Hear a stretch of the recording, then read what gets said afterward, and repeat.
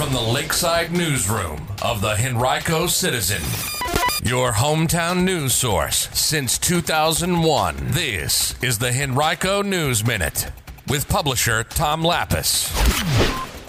Recognition for one longtime Henrico employee, and how many Virginia community college students actually earn a bachelor's degree. We'll have details on those stories and more in today's Henrico News Minute for Wednesday, February 14th, 2024. It's Valentine's Day. It's brought to you today by the Women's Business Center of Richmond. And now for the news. At last night's Henrico Board of Supervisors meeting, County Manager John Vitolkis honored a longtime Henrico Schools crossing guard by welcoming her into the County Manager's Legacy Circle, which was established 2 years ago to honor employees with at least 45 years of county service.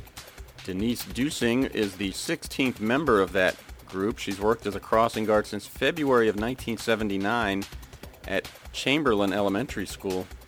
Dusing was born in France. Her family evacuated in 1940 after their town was bombed during World War II. She and her husband have 7 children. Also last night, supervisors heard an update about the ongoing progress to restore Woodland Cemetery, a cemetery established in 1917 for the interment of black residents. It's the final resting spot for about 30,000 people. Famed tennis star and civil rights activist Arthur Ashe Jr. is buried there. Henrico County helped the Woodland Restoration Foundation purchase the site back in 2020. The foundation now is renovating the chapel and raising money to make road improvements so that tours can be hosted there, and also attempting to establish partnerships with schools. Well, data from the Community College Research Center found that only about 19% of community college students in Virginia will transfer to a 4-year school and earn a bachelor's degree within 6 years. That's slightly above the national average of 16%, however. But the report found that bachelor degree attainment was lower for certain underserved groups in Virginia. Just 12% of black community college students earned their bachelor's within 6 years, and only 10% of low-income students and 7% of those older than 25 did so. Authors of the reports urged college leaders and lawmakers to improve transfer pathways and practices to do more to eliminate barriers for low-income and minority students. Overall, in Virginia, 40% of community college students transfer to a 4-year college, and those who transfer to public colleges, about 86% stay enrolled for the next 2 years, but less than half of transfers will end up completing their bachelor's in 4 to 6 years. You can read more about this topic right now on our website, henricocitizen.com. State lawmakers did not advance legislation this year that aimed to slow rising rent prices in Virginia, although affordable housing remains a big concern for many in the state.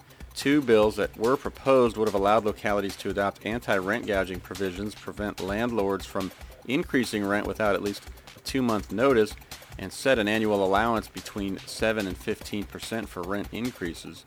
Both bills were introduced by Democrats. One was killed in committee, another was continued to next year.